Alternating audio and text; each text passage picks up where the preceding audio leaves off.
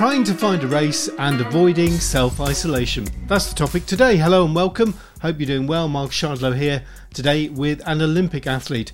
But just congratulations first of all to a couple of the para-tri crew who we've had on the podcast in recent weeks who made the podium, top of the podium in London this weekend, George Peasgood and Claire Cashmore. And best wishes too to Tom Evans. We featured Tom on Thursday, the ultra runner going for a marathon place. Tom collapsed near the end of the London Marathon trials, had a virus and hopefully is doing much better now. Wishing you well, Tom. Well, today it's the return of former world champion high hurdler Di Green, who's aiming to get to Tokyo. Last time though, he was battling with injury, so how's it going this month? It's probably started off quite bad. I had a bit of a calf problem and sort of dragged on for a little while, about 3 or 4 weeks in total. But I seem to have turned the corner in the last couple of weeks, which has been nice.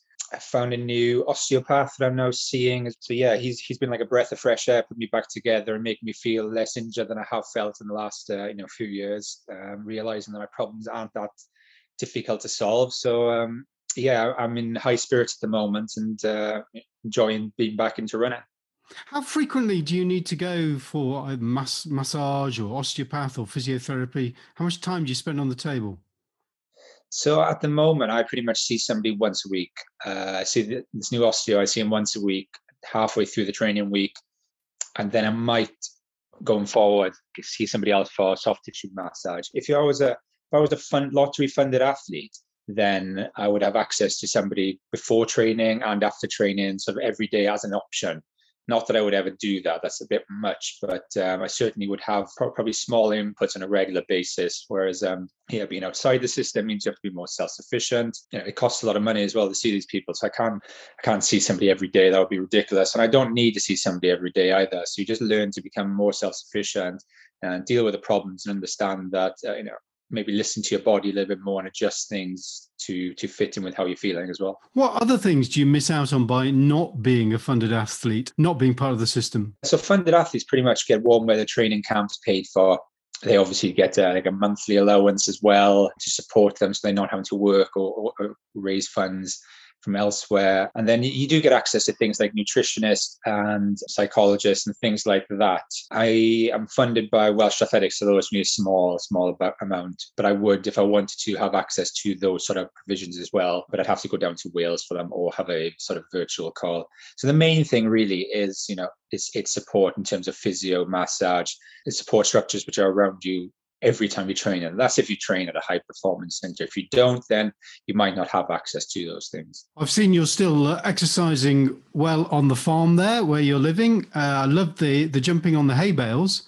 That was pretty impressive. Thank you. So the reason why that came about, even though I have access at the gym in Loughborough, one day, a couple of weeks ago, I think it was, I got notified after using the gym the following day that I'd come into contact with somebody who was presenting symptoms the following day of COVID. As a precaution, then everybody who was in the gym at the same time was not allowed to train at the indoor center for 5 days. I could use the outdoor track, but then I didn't have access to the gym.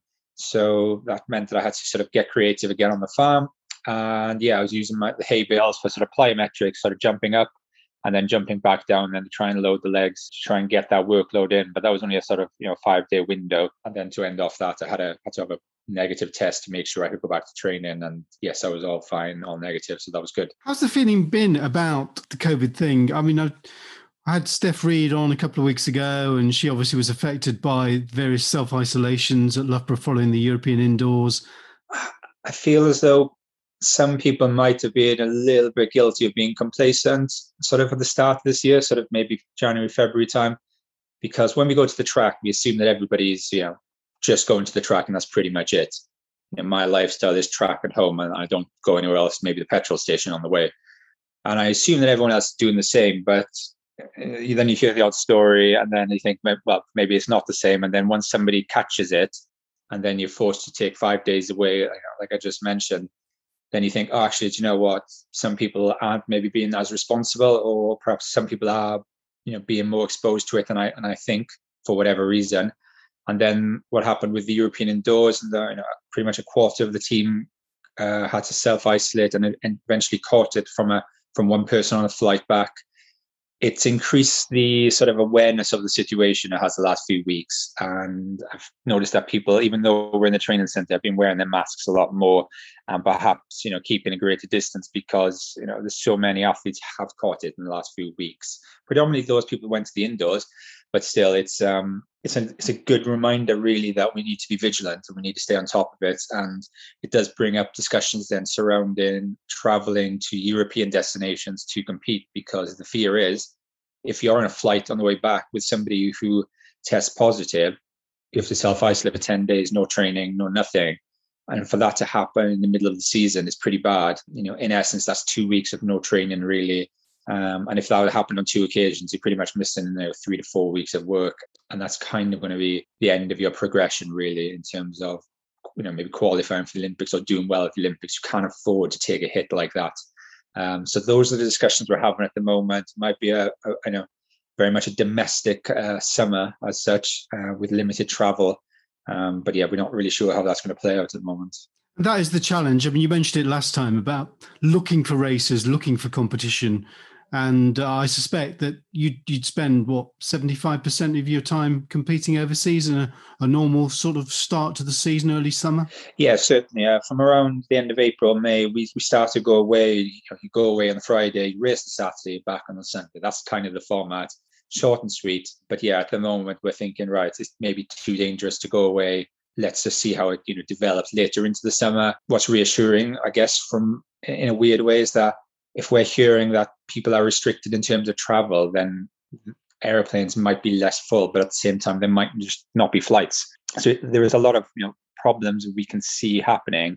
But yeah, in the short term, the safest thing for us to do is find competitions in the UK, which are slowly appearing on the schedule. But competing in the UK in April and May is not the same as being in 35-degree heat in Madrid or something, or wherever you might be. And that does make a big difference to performance then. So you're going to have some interesting choices to make then over the coming weeks. For me personally, I'd rather, I think, try to compete in the UK and see how I'm progressing. And then if I do need to get into a faster race or better conditions, then I might look abroad then. But at first, I'll try and get my qualification done in the UK, so that stress is off. And then if I need to, I'll travel abroad. If you qualify, that's great. We understand you get the time and you're on the plane. But do you need the sharpness of competition, a better standard of competition as well, ideally before Tokyo? Yeah, definitely. I would definitely say you would. Although saying that the standard is very high at the moment in terms of getting that automatic qualification. If I was to run that in the UK, I'd know I'd run at least that or faster anywhere else. And that kind of time is good enough for roughly a place in the final, given the last few years as major champs. I usually respond well to being in a competitive race, as in my performance tends to go up a level. If anything, I'm not very good when I'm expected to win or when fields aren't that strong. I prefer to get pulled around. So, having exposure to the better races and faster guys is certainly something I'd want to do before the Olympics. Well, it's great. I mean, spring is here. It's a nicer day today. I'm sure the weather's improving on the farm there and makes the summer feel closer, doesn't it? Certainly does. It's we'd like it to turn a little bit more, just because we want to be doing a bit faster work at the moment. But yeah, we can sort of see it sort of slowly turning, and the extra daylight hour, I think, will add to that. And, give us that feel good factor, especially, and make us feel like we're close to the summer, which is obviously when we take care of business and start competing. Very good. And we've mentioned before that you are pizza chef for your partner's pizza business, and you had the record night last night. That sounds great. Indeed. Hard work for you, though. Yeah, indeed. It's train Friday morning. It's a hard session, and then we had a really busy evening yesterday, which is Friday, which I love. I hate it when it's a little bit quieter, but because the weather's been turning a bit brighter, certainly more people have been booking in. So yeah, we smashed the number of pizzas in one night record for us, which is great. And yeah, it was very exciting, and the 3 or 4 hours or whatever, it flew by. We were super busy. Excellent. And I saw that you've now developed a dessert pizza since we last spoke. How's that proving? That's a novel one. Yeah, there's a couple of, I think there's a couple of them on the menu at the moment, or maybe one was a special. But yeah, one of them has Nutella on it, with chocolate chips and then some marshmallows on top as well. You might think, oh, I don't know about that, but like, I wasn't convinced until I tried it. And then when I tried it, I was like, oh my goodness, this is delicious. So yeah, we've got some of them on the menu, and they go down quite well with people. I have to make sure that it's in decent quality. I don't like the chocolate to burn either, because it's, the oven's like 400, 500 degrees or something. And sprinkle on the marshmallows right at the end, just so they sort of puff up and they don't get too burnt out. There we go. Skills that we never thought we'd be discussing with you a couple of years ago.